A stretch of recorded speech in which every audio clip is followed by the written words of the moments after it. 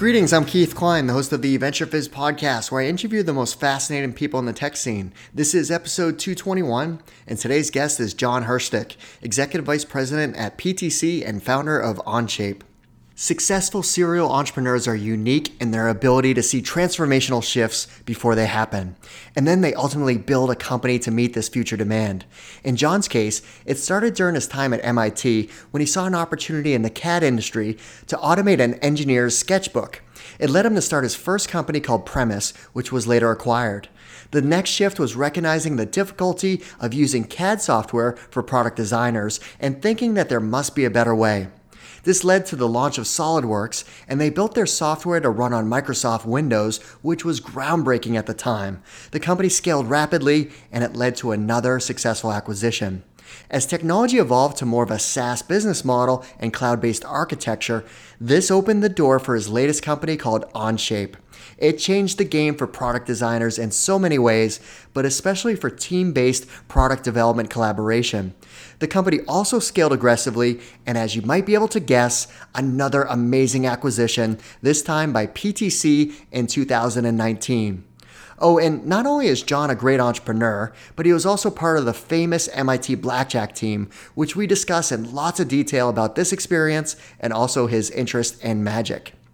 In this episode of our podcast, we cover lots of great topics, like John's experience using a computer for the first time at his high school, which includes a very precious fun fact about a popular movie from the 80s, why he chose to study mechanical engineering at MIT, and how he got involved in the CAD software industry, a journey through John's entrepreneurial career, including lots of stories around the companies he's built, all the details about the launch of Onshape, its acquisition by PTC, including the growing popularity of the platform, as well as their focus on making a meaningful impact on important initiatives like education, where over 1 million educators and students have free access to their software, advice for founders on building out their core foundational team, and so much more.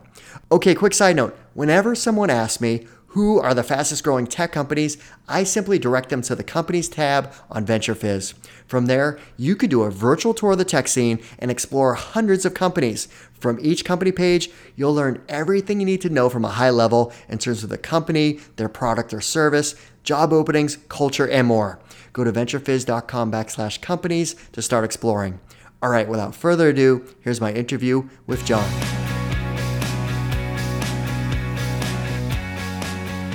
John, thanks so much for joining us. Keith, great to be here. I'm excited to talk to you because you're a legend in the tech industry. You've started multiple companies, so we're going to talk about that. And not only are you a great tech entrepreneur, but you're a man of many talents. Blackjack, magic, and there's probably other things that I'm not aware of that maybe we'll uncover during this podcast. We'll find out. So we got a lot to talk about. Yeah, happy to. And I want to just, start off with the blackjack, right? So I had Semyon Dukac on the podcast before. So he was one of the other members of the famed MIT Blackjack team back in the day. So this is a team that has a lot of notoriety of there's books, there's documentaries, there's a movie. So there's a lot that's been made of the MIT Blackjack team. So talk about your involvement with that. And how did that kind of lay down a foundation for entrepreneurship? Well, I started with the MIT Blackjack team in 1984. I saw a sign in the Student Center at MIT. In those days, paper signs, no websites or anything. It said, earn $2,000 to $6,000 over the next 6 months playing blackjack with a professional team. And I thought, well, that can't be so. And I came to learn it could be so. And in fact, Too good to be true. Yeah, I made a lot more than that over time. And I learned that they had a system, that there was a group of people loosely affiliated with MIT. They had a system for counting cards and other things, other technology that's not counting cards, and a bankroll. And we played and won. And I learned a lot. I met a lot of great people. I learned a lot about, first of all, taking risks. Like the blackjack team was something most of my friends told me was a crazy idea. It would never work out. You'll never make money. I have a friend who goes to Vegas all the time, and they say that, systems like this can never work. And guess what? It worked. And worked very well over many years. And it taught me that even when everyone thinks you cannot succeed, okay, you actually can succeed. A very important lesson for entrepreneurship. Another thing it teaches you is about the use of data and collecting data systematically, in those days on paper, and how to process it. It taught me about the value of understanding what the long run really is, because in blackjack, like in business, somebody with great talent and a good strategy can have a short-term bad run of luck. And the opposite is also true. Most people I found in the world since playing blackjack, most people overemphasize short-term results. They extrapolate too much from a small sample size. Blackjack teaches you to understand how long the long run really can be. And it's a very important lesson in business. And just all kinds of lessons learned there, and a great experience for sure. You definitely had interesting weekends, I'm sure, compared to maybe just hanging out in Boston and on campus Yeah. at MIT. Many interesting weekends. And if you've seen any of the movie, the TV show, read the books, the different, there's multiple TV shows about it. If you see any of that, there is truth in the idea of like transporting to a different world for the weekend. Because it'd be like, I'd go to, Atlantic City or Vegas for the weekend and, gamble at high stakes. Of course, we had a system. It wasn't my money, it was team money. Ride around in a limo, get free hotel rooms and all that. And then, then you get back on Monday and over lunch in the CAD research lab, it's like, yeah, what do you do this weekend? I'm like, I'm really not sure how to begin this story.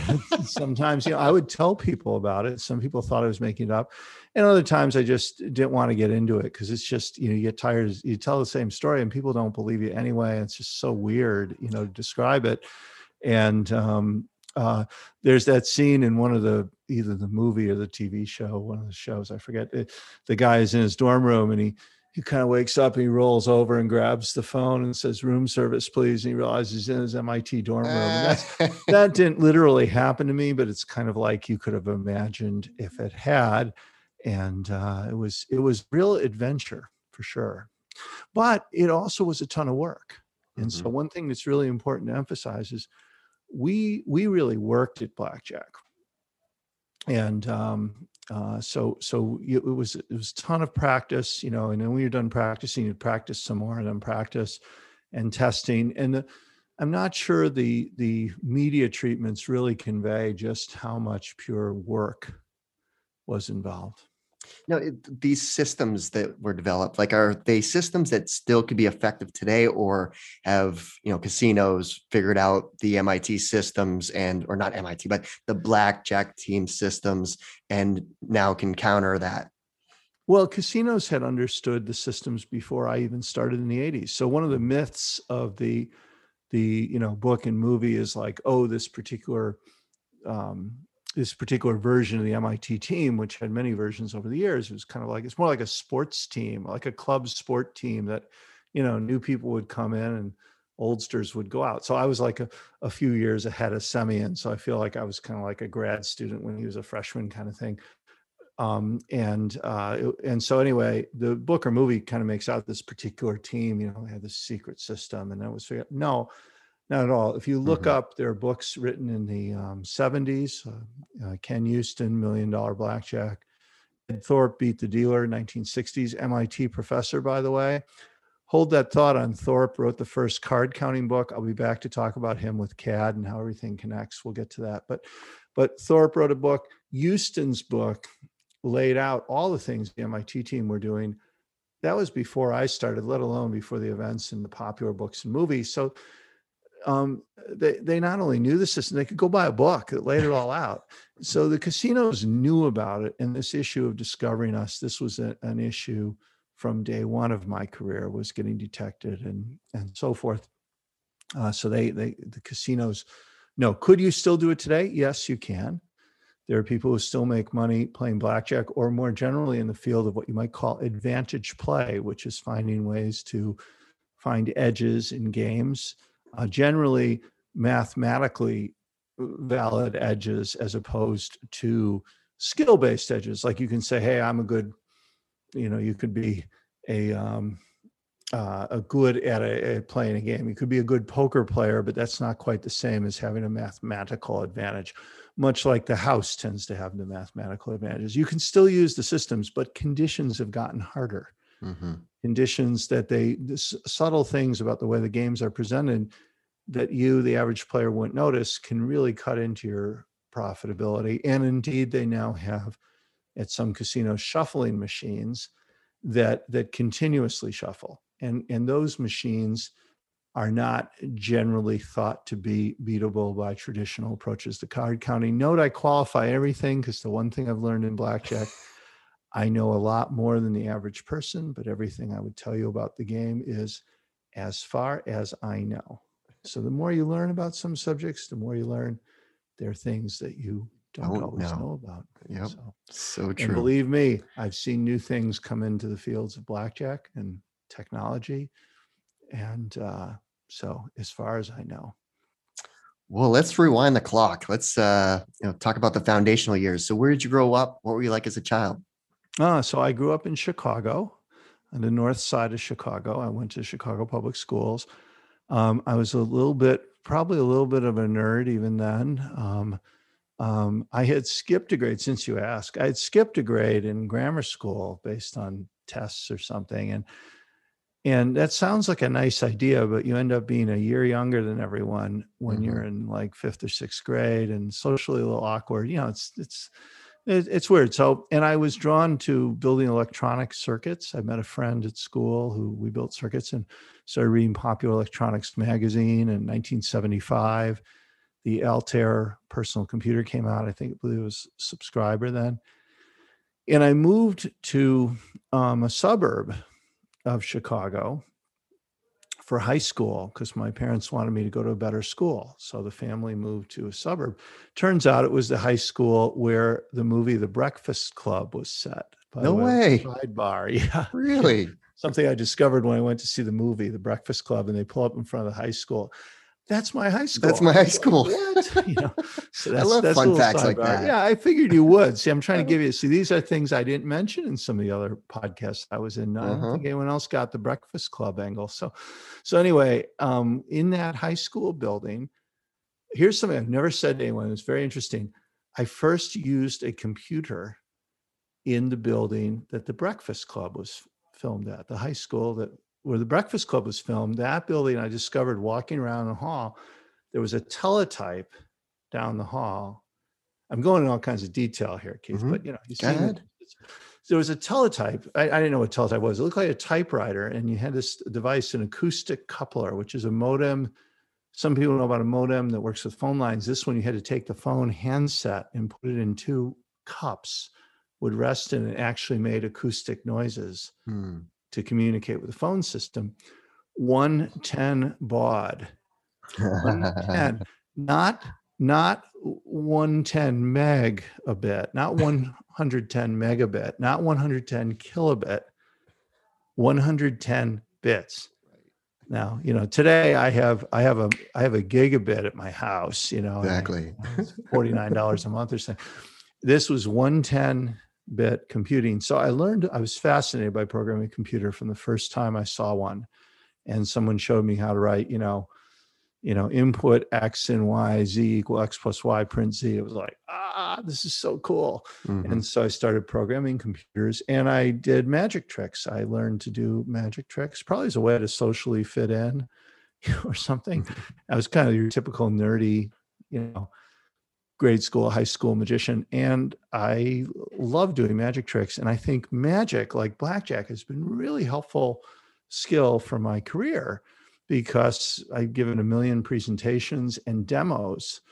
A demo of technology is a lot like a magic trick. You've got to prepare, and be ready to do it consistently and have a storyline and be able to do something technically complex while you're talking about a storyline. So I got into doing magic, and then I did a couple hundred magic shows before I graduated from high school. I also learned to make balloon animals, since you ask. And I was your typical, math and science kind of, kid, and liked math in particular as a class. Had some wonderful teachers. I was really lucky to run into some really amazing teachers. What was it about mechanical engineering that led you to study that at MIT? Well, I was going to study electrical engineering. And on the eve of me going to college, like that summer, my uncle, who is a real interesting celebrity in his own right, it's a whole nother story. He had worked as an engineer and actually had done some television work, of all things. Really interesting guy. My Uncle Byron, he grabbed the MIT course catalog and he said, look at the classes you're going to have to take if you major in electrical engineering. It's like learning how to write compilers and stuff. And he flips through the catalog he goes, let me show you this other department. And he flips it open to mechanical engineering. I'm like, mechanical engineering, what's that? And it has things like product design. And I'm like, oh, wow, that sounds so cool. I just remember seeing the descriptions for classes like product design. It leapt off the page and I'm like, that just sounds so cool. So I shifted over to mechanical engineering and particularly interested in product design, and went to get an internship 40 years ago, almost today, in 81 this spring. And the guy in the internship office said to me, he said, tell me about yourself. I said, well, I'm a mechanical engineering major. Oh yeah. And I also, I have to say help. I know how to program a computer. I did that in high school and everything else. Oh, mechanical engineering, computer programming. We have this company doing this thing called CAD software, computer vision. Went there for the summer, worked in CAD software basically every day since. Now you know my whole story. That's it. That's amazing. Yeah. What was CAD like then, right? Like, I mean, obviously we're going to talk about how it is today, but back then, what was kind of like the state of the CAD industry? Well, it was, first of all, my first feeling was one of disappointment. So I got to I had seen the brochures and they said, oh, you'll do 3D modeling in the computer and make drawings, you'll design things. I thought, that's cool. That's what we do today. I went in and first day, it was so boring and so hard to use. I literally fell asleep and I thought, oh, I've made this mistake. Good thing it's only for the summer. It's like, I thought this would be really exciting and cool. And it was all this like jargon and hard to use commands and the system's really slow. So most people today, like in your audience, can't really imagine the way computers were back then. So these were the company I worked at. First of all, they made everything. They made the computers, the display, terminals, the software, even the chair came with it. Mm-hmm. If you can imagine that, the desk and the chair came with the system. Yeah, even beyond what people think Apple makes everything. Well, Apple doesn't make the desk and the chair, And so anyway, the systems were monochrome. So meaning the screen wasn't in color. It was in any color you want as long as it's green. I think it was green, the color was on the screen. And you would provide input with a large data tablet, sort of like a Wacom tablet is today. Mm-hmm. And I don't think it had a mouse. It used a data tablet and a keyboard. And you modeled using primarily wireframe modeling to create like stick figures of geometric shapes. Okay. So very primitive, slow, and a lot of typing and everything. And that was CAD. It was computer-aided design, and you could make drawings and you could make 3D models that were essentially like, it would be like the digital analog of modeling something with coat hanger wire. You could sort of make a stick figure resemble. And that was the state of CAD. And these systems cost, I don't know, $200,000 each. So you had these really expensive computers mm-hmm. surrounded by lots of relatively inexpensive people. That was another interesting thing to think about. The computer was very expensive. People come in on night shift and share one computer. Right. Oh yeah, one computer, of course, powered several users at the same time. That was a given. So, and today it's just the opposite. You have a really expensive person, and how many computers do you have around you right now? Exactly. You've got your phone. If you're like me, I see my phone 1, 2, 3 different laptops, I could explain why, but and an iPad, and that's just right here. And they're cheap. I mean, compared to so it's like it used to be the computer cost this much and a person year costs this much, and now the person year costs this much and the computer cost like is tiny. Anyway, that was CAD life then. Well, then you started a company shortly after graduating, Yep. right? So was entrepreneurship something that you were always interested in pursuing? And what was the company all about? Yeah. So I think I was always interested in entrepreneurship. That's probably part of what led me to working as a magician and playing blackjack. And I worked at the MIT CAD lab, and I decided to start this company because I believed that the software, some of the research we were doing at the CAD lab could be commercialized as a product. And I thought, this is 1987, and a fraternity brother of mine had gone to work at Microsoft with Bill Gates and company. And he showed up and he said, hey, there's this thing called Windows and everything's going to go to Windows. So I made this product with my co-founders. We made this company called Premise, and we made what you'd think of today for anyone who's familiar with modern CAD, like Onshape or SolidWorks, kind of like the sketcher part of it, the 2D sketcher that may or may not mean anything to you, plus some equation solving. It was kind of like the vision of the research at the lab and of my company Premise was to automate like an engineer's sketchbook. You'd sketch and make equations and solve problems. And that was the idea.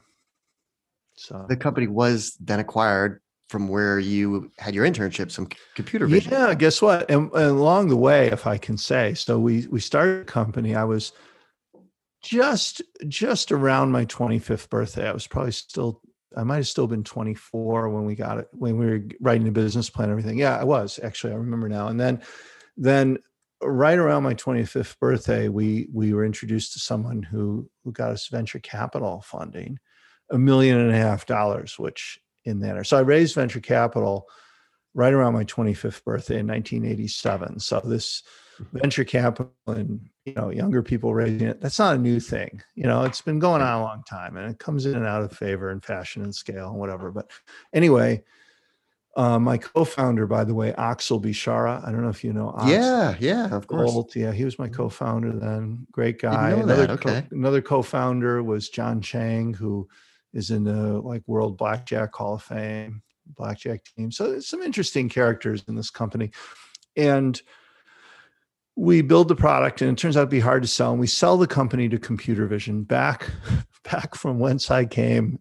This is now 10 years later, and back to computer vision. So lesson, when you get that college internship, do a good job and be a good intern, because 10 years later, you might be selling your company back to that company. And that's what happened to me. And some of the same people, this fellow, Tommy Lee, who had been my mentor in 81, he gets assigned to look at my company in 91, along with my dear friend and fantastic co-founder of Onshape and partner at SolidWorks, Dave Corcoran. That's the day I met him. So he comes over to do due diligence on us, and Dave and Tommy.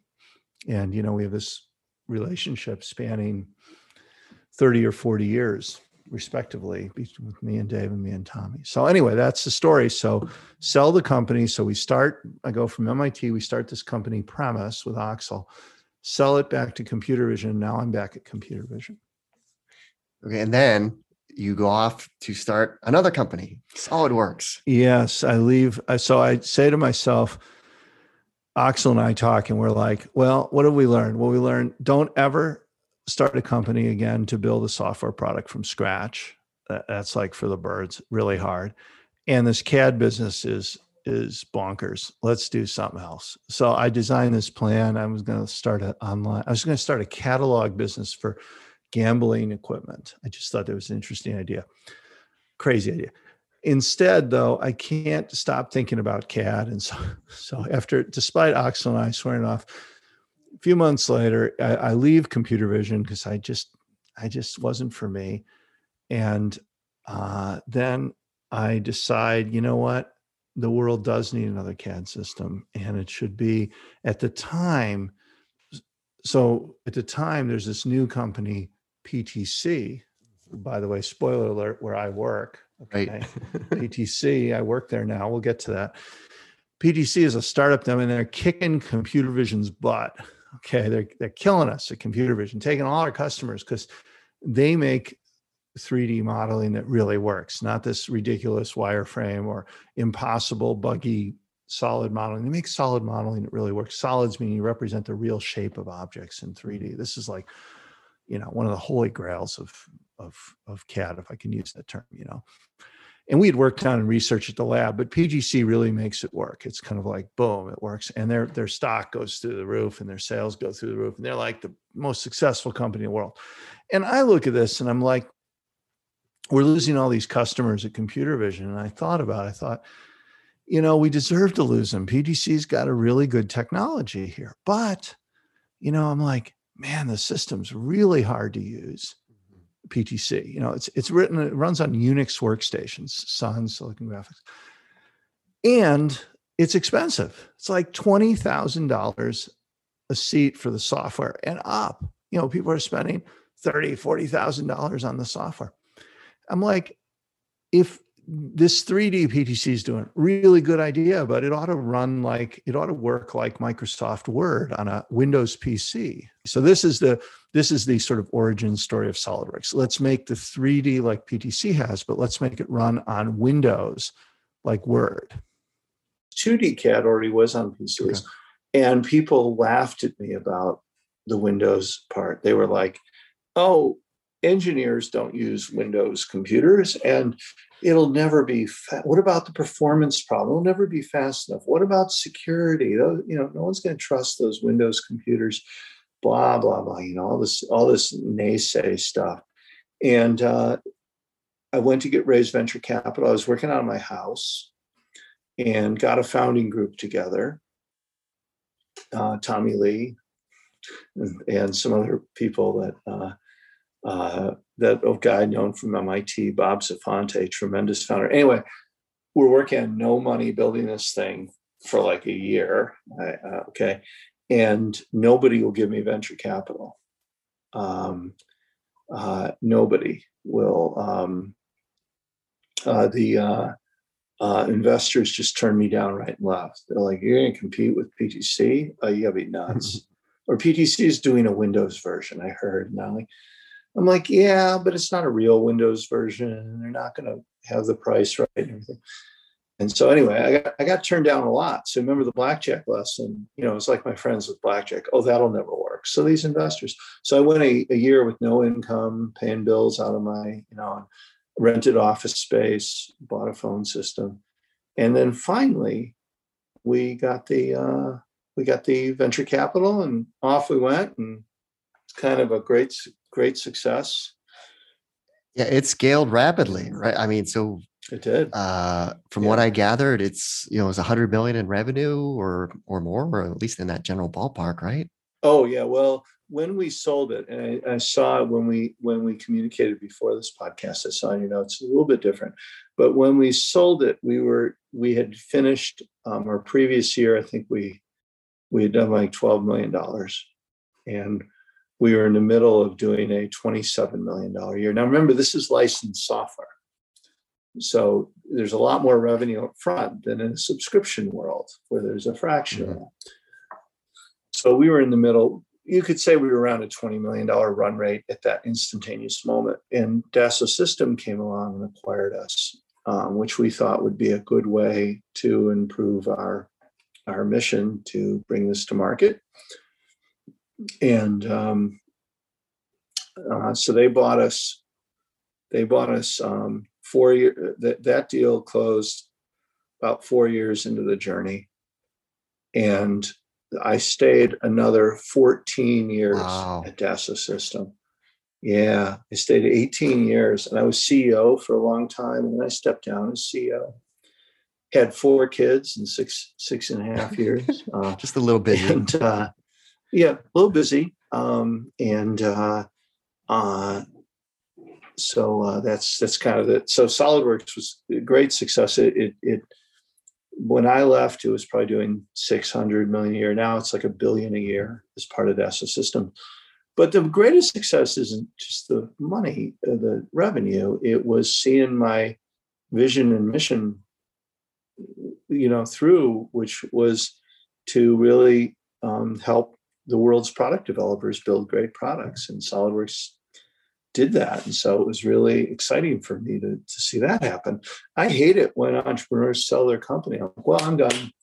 That's it. Well, you see them when they're founding a company, like, we're going to change the world with my new invention, and then it's like 6 months later, you see them like, oh yeah, we got an acquisition offer for a lot of money, so I sold it. Well, what about the change the world part? Oh, I don't know. I exited. I hate that term, exit. Did you have an exit?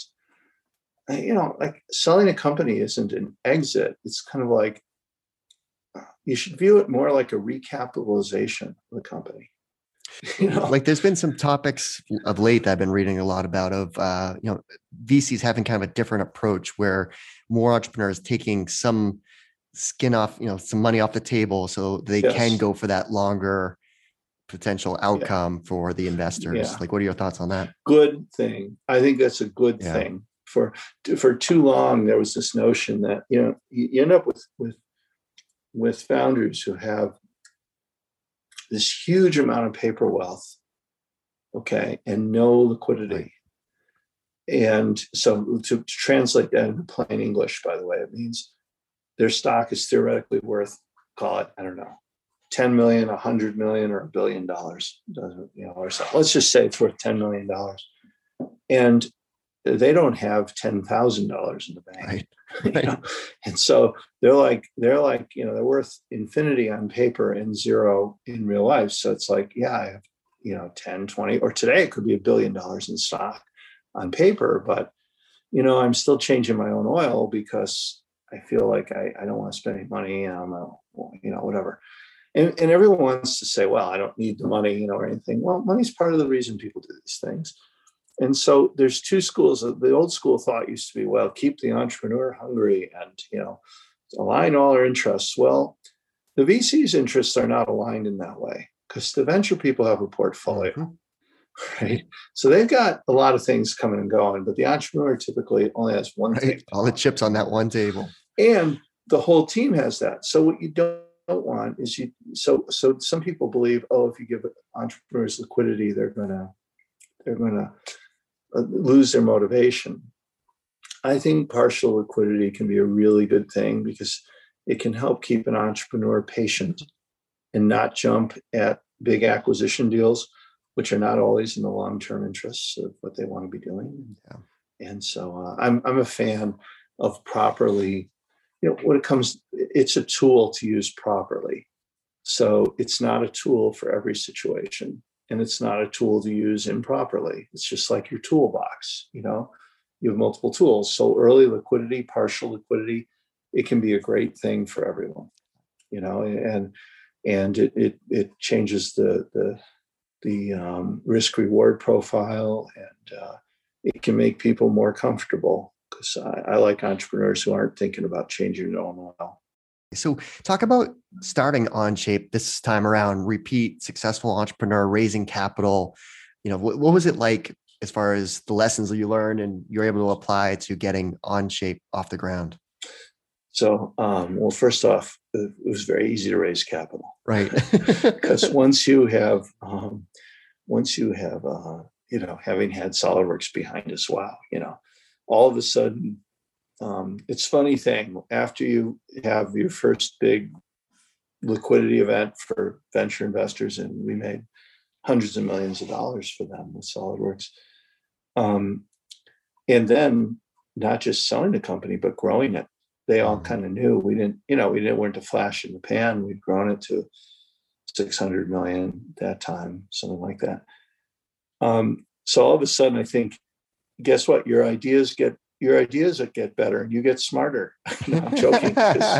Your ideas in the eyes of the VCs, you have a blank checkbook, right? Yeah, there's a blank checkbook. Here you go. So we had more people wanted to invest in us from the beginning than we knew what to do with. And so, and I had an incredible founding team, Dave Corcoran, who'd been such a brilliant part of building SolidWorks, John McElhaney, Tommy Lee from 81. He comes out of retirement to work with us in this company.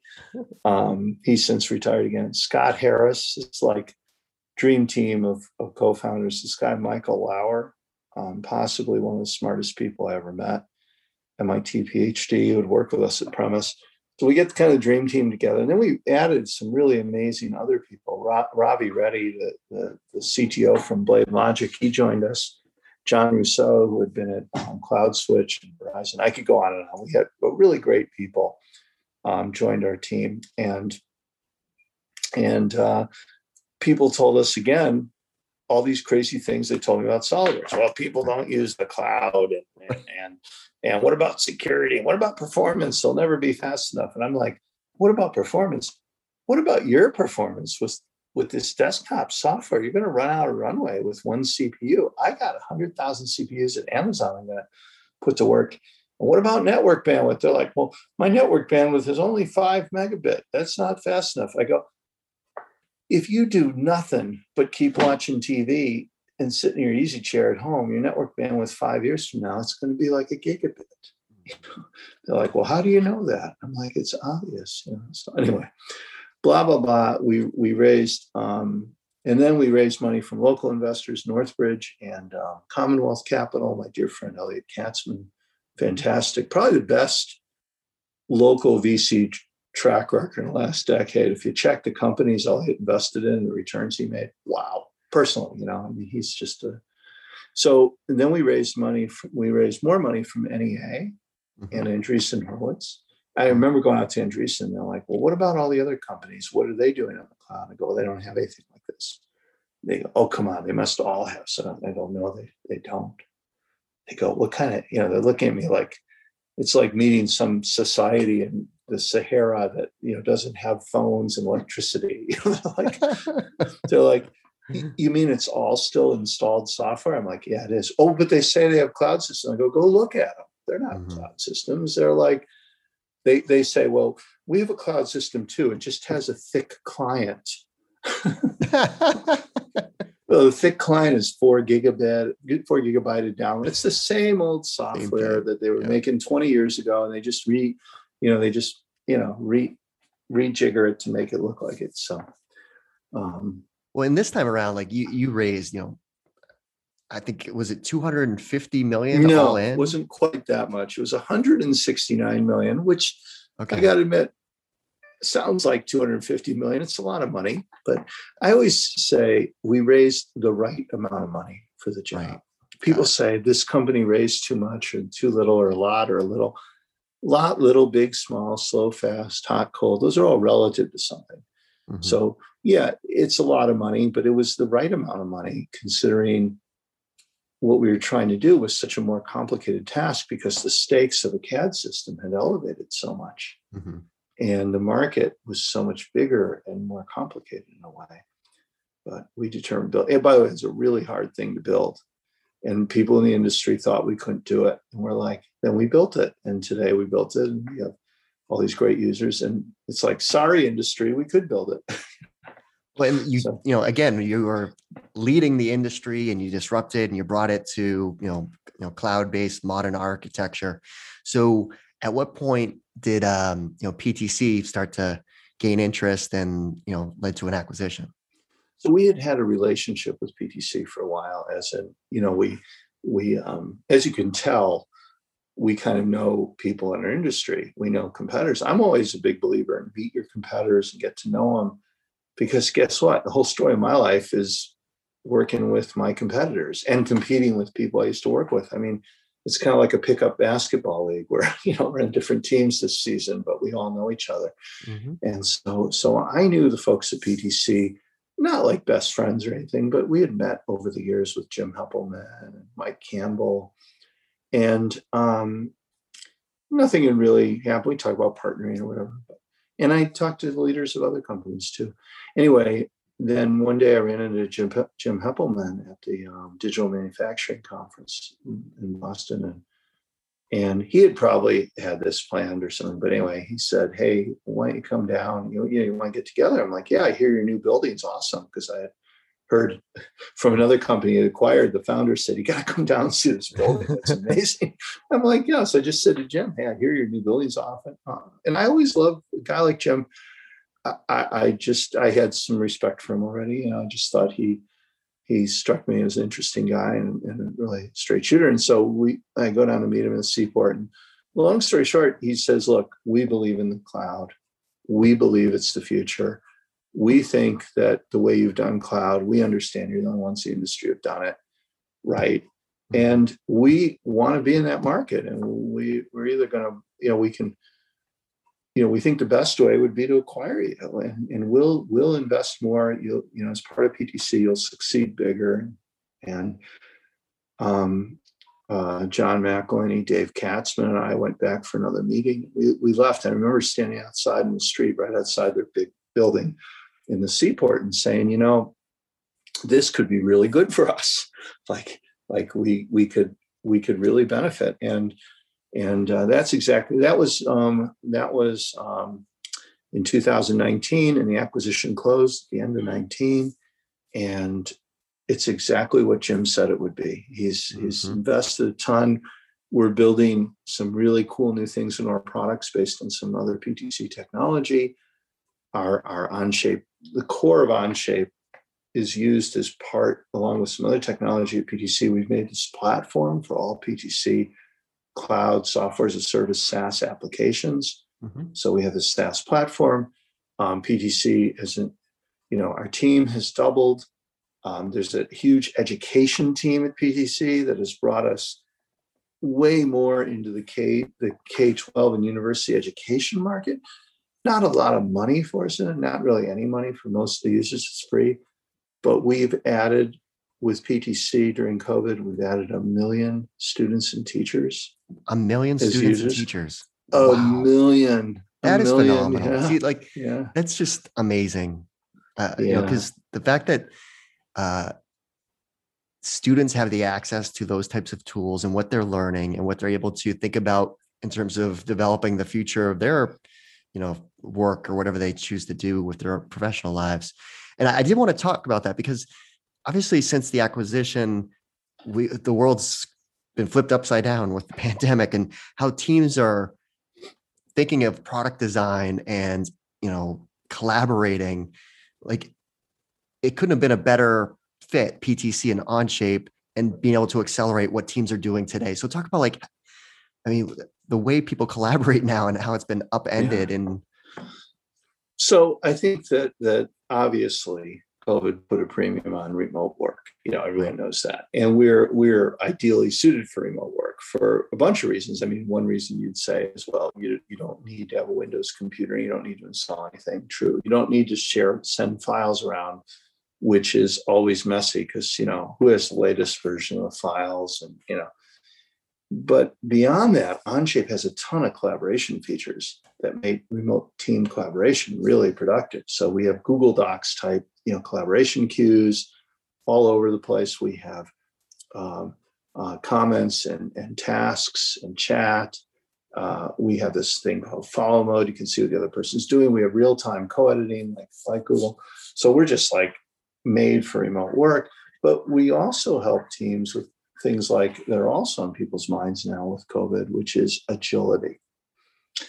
Basically, no matter what happened to your business last year during COVID, something happened and you had to become very agile, all of our customers. So if business was good, like if you made, medical supplies, and all of a sudden you need to make 10 times more of them, well, you had to be agile. You had to say, how are we going to make 10 times more? And our suppliers, we have to change supply chain, everything. If business was bad, you had to be agile. You had to say, uh-oh, no one's buying this product anymore. What other product can we make? Better pivot. And so everyone learned to be more agile than they thought they could be. And everyone was forced to do things in COVID that they didn't imagine they ever could do. But guess what? They found they could do things they didn't imagine. And so that agility, we're a big win for that too. Yeah. Whether it's in education. Now in the commercial market, we didn't quite get 1 million users, but our sales are up. This is, if you look at PTC's public financial statements as part of our public investor communications, which I am not. I'm going to refer you to those. You'd see our new sales grew over 70% each of the last several quarters, and year to year. So the quarterly results they report that's incredible growth, as you know. And we think it's just beginning. We think that this market has really totally moved yet. We're still a small part of the overall market, but the opportunity is huge. And so, COVID been a big swing our way.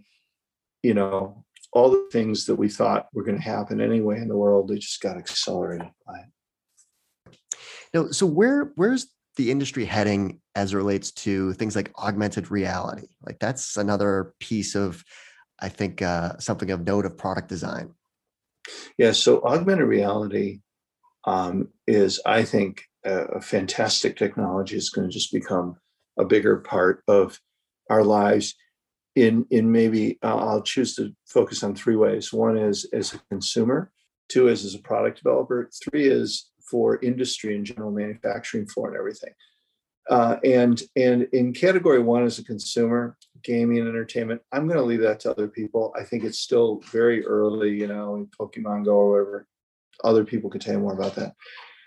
In category two for product development, it's not a factor yet, but it's going to become one. And you're going to see some, I think, more and more exciting use cases from people like us and at Onshape, and for use with CAD. Creo today has a technology for putting Creo models into augmented reality devices.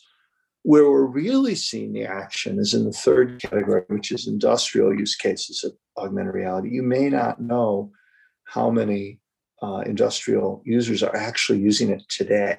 Wow. Because the factory floor, the frontline worker, they don't have computing devices they can use easily in their work. If you're a maintenance technician, if you're an assembly person, if you're an assembly worker building tractors or machinery, the digital transformation of the world hasn't really affected you so much. I mean, for white collar workers, you're using Zoom and Teams and Slack and blah, blah, blah. For the person on the factory floor, they maybe have a computer terminal or something. But AR changes that. AR is the platform that can bring computing to the frontline industrial worker. So more important than gaming or something is this idea that the industrial worker can use AR to essentially decorate their view of the physical world with augmented reality information that helps them do their job better. And Vuforia, PTC's augmented reality division, Vuforia, I think is the world leader right now in industrial AR applications. And they're not just prototypes and conceptual studies. Some people buy Vuforia to build a prototype or something, but people are really using it. People are using Vuforia for aiding factory workers in assembly and QA today. Okay, our expert capture product captures expert knowledge, and it does it. You have an expert who trains using the AR headset, so they don't have to go to a terminal and learn to program something. They can use even voice commands to capture their expertise, and then that can be deployed. And talk about something that's helped during COVID. No one wants to fly workers around, so it's really, really very cool way to guide workers doing tasks. We have another product called Chalk, which is remote assistance. It's kind of like doing a video call with 3D annotations. So if you and I were trying to diagnose a piece of equipment in a video call, I can call out in 3D. So AR is huge in industry today. Most people, that's the hidden story here, is that AR is rocking in industrial applications on the factory floor, field maintenance. Everyone wants to focus on consumer, not there. And in my area of product development, stay tuned.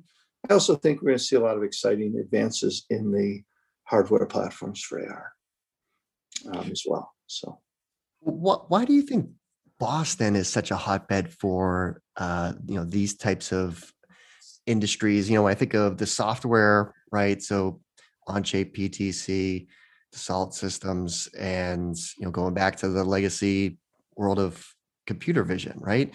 Yeah. And then there's a lot of 3D printing. There's Form Labs, Desktop Metal, Mark Forged. Like, why is there so much of a hotbed of companies supporting this type of industry, product design?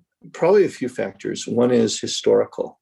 History runs deep, and you have MIT and Lincoln Lab, and you have the first CAD system was that I know of, as far as I know, to say something. 1963, Ivan Sutherland, PhD thesis at MIT, Sketchpad. By the way, the interesting thing is Sutherland's thesis advisor, Claude Shannon, one of the truly great engineers in history. Claude Shannon was Sutherland's advisor, and Claude Shannon also advised Ed Thorpe, who wrote that first book on blackjack. How about that for a little tie-in? Okay. So both CAD, the father of CAD and the father of blackjack, both had the same MIT thesis advisor, Claude Shannon. Look that one up. Very interesting to me. Anyway. So cool. I think it's, first of all, history. You got MIT, you got Lincoln Lab, who did some amazing work with CAM and things, computer aided manufacturing early on. You've also got the Russian immigrant community here that provided, the Russian Jewish immigrant community provided a ton of great, brilliant mathematicians. And that was in the earlier era, people like Sam Geisberg, who founded PTC, and many others, even at Onshape, Lana Saxonov, brilliant mathematician, Ilya Barin, whose family came. There's a long legacy of Russian mathematic talent that comes into our industry, which is very helpful. And then let's see what else. But why 3D printing? I also think that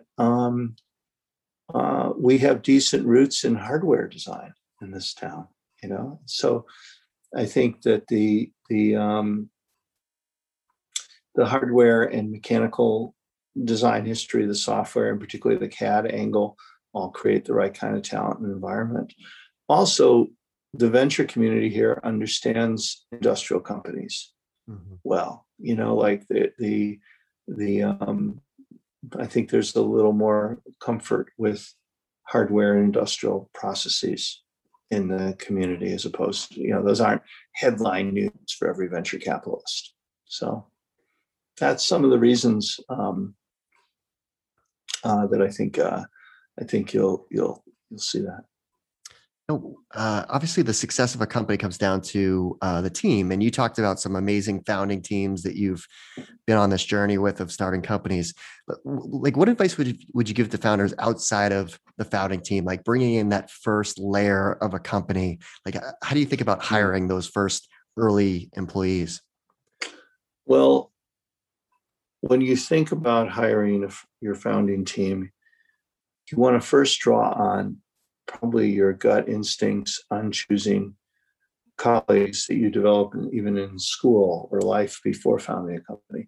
Like right now, any of your listeners, if I said to you, right now, today, you need to form a team to do something, and you can pick anyone you probably have a gut reaction like a school project. If some of your listeners are students, you get people tuning in who are students looking at their first career step.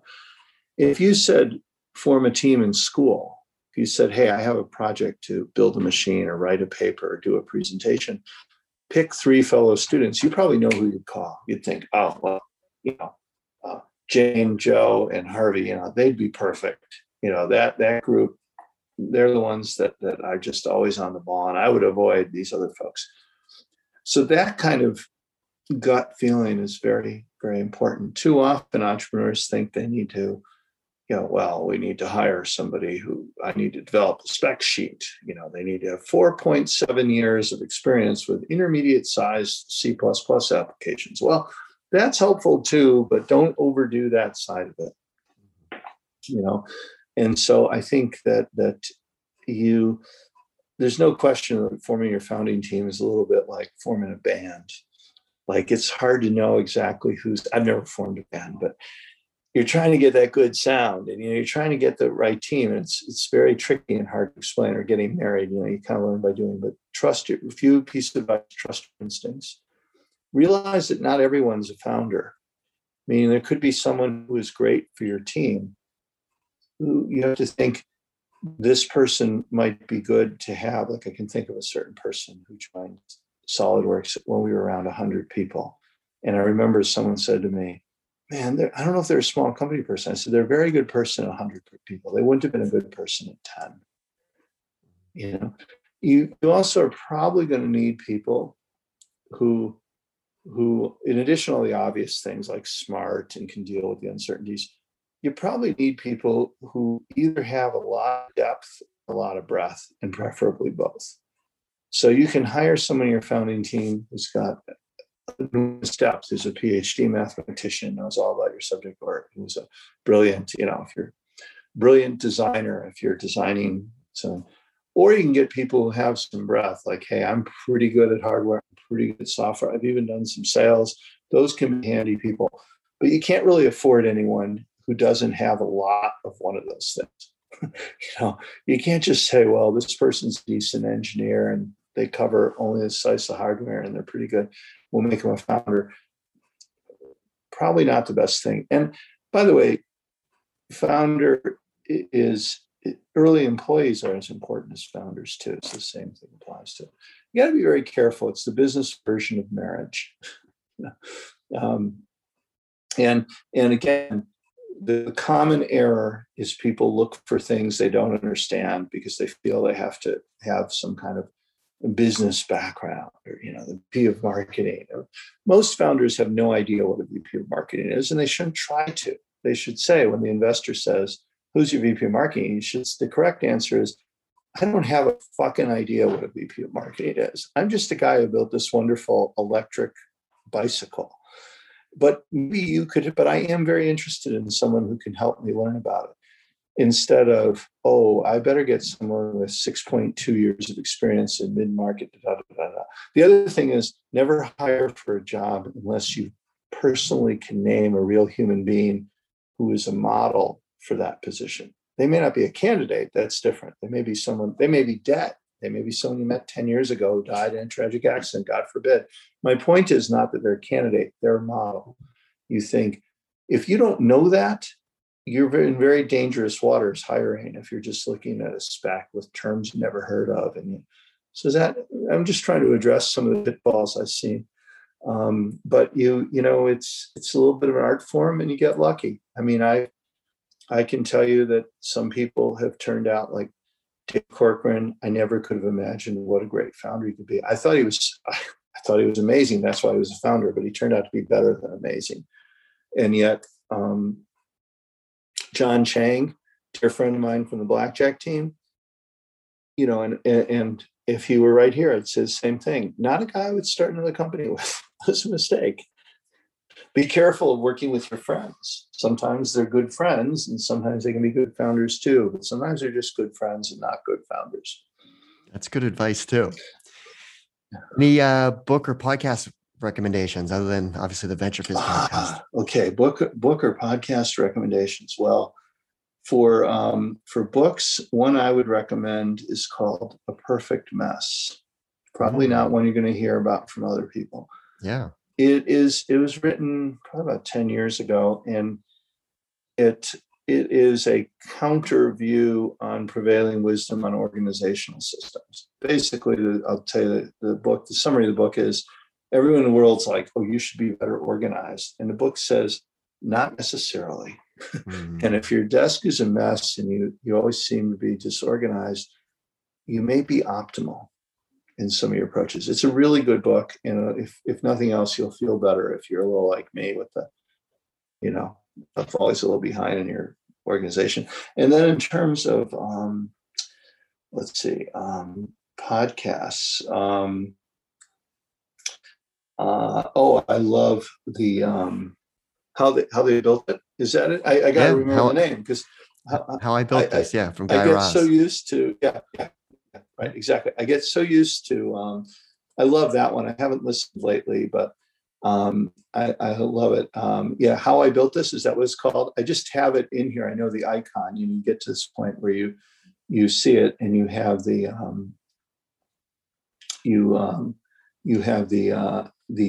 icon, and you just go to it. Like, oh, also Office Ladies. So I'm giving you ones that are on my list. How I Built This. This is one of my real favorites. Yep. Office Ladies is really fun. That's the two women who used to be on The Office. And then a real wacky one that's off the beaten path is called Carnival Personnel.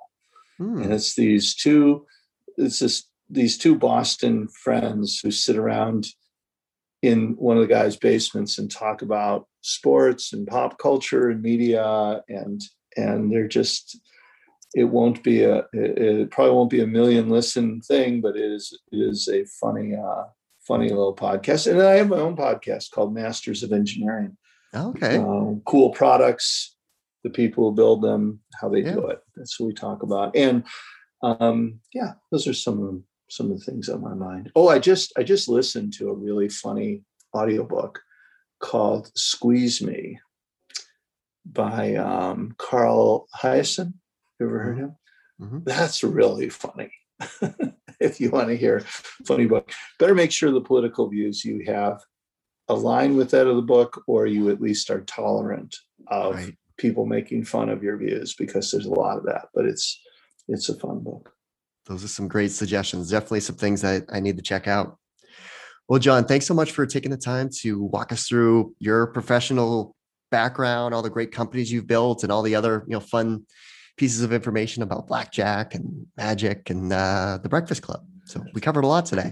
Keith, my pleasure. My pleasure. And thanks for doing what you're doing. I think you're helping people, build better careers. And I think that's noble work. So thank you.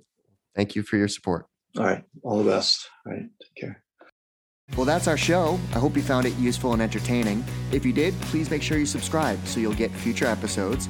Also, please consider leaving us a 5-star review and share this podcast with all of your friends and colleagues in the industry. It all really helps us out. Last but not least, don't forget to visit venturefizz.com, the most trusted source for tech and startup jobs, news, and insights. Thanks for listening, and I'll see you next time.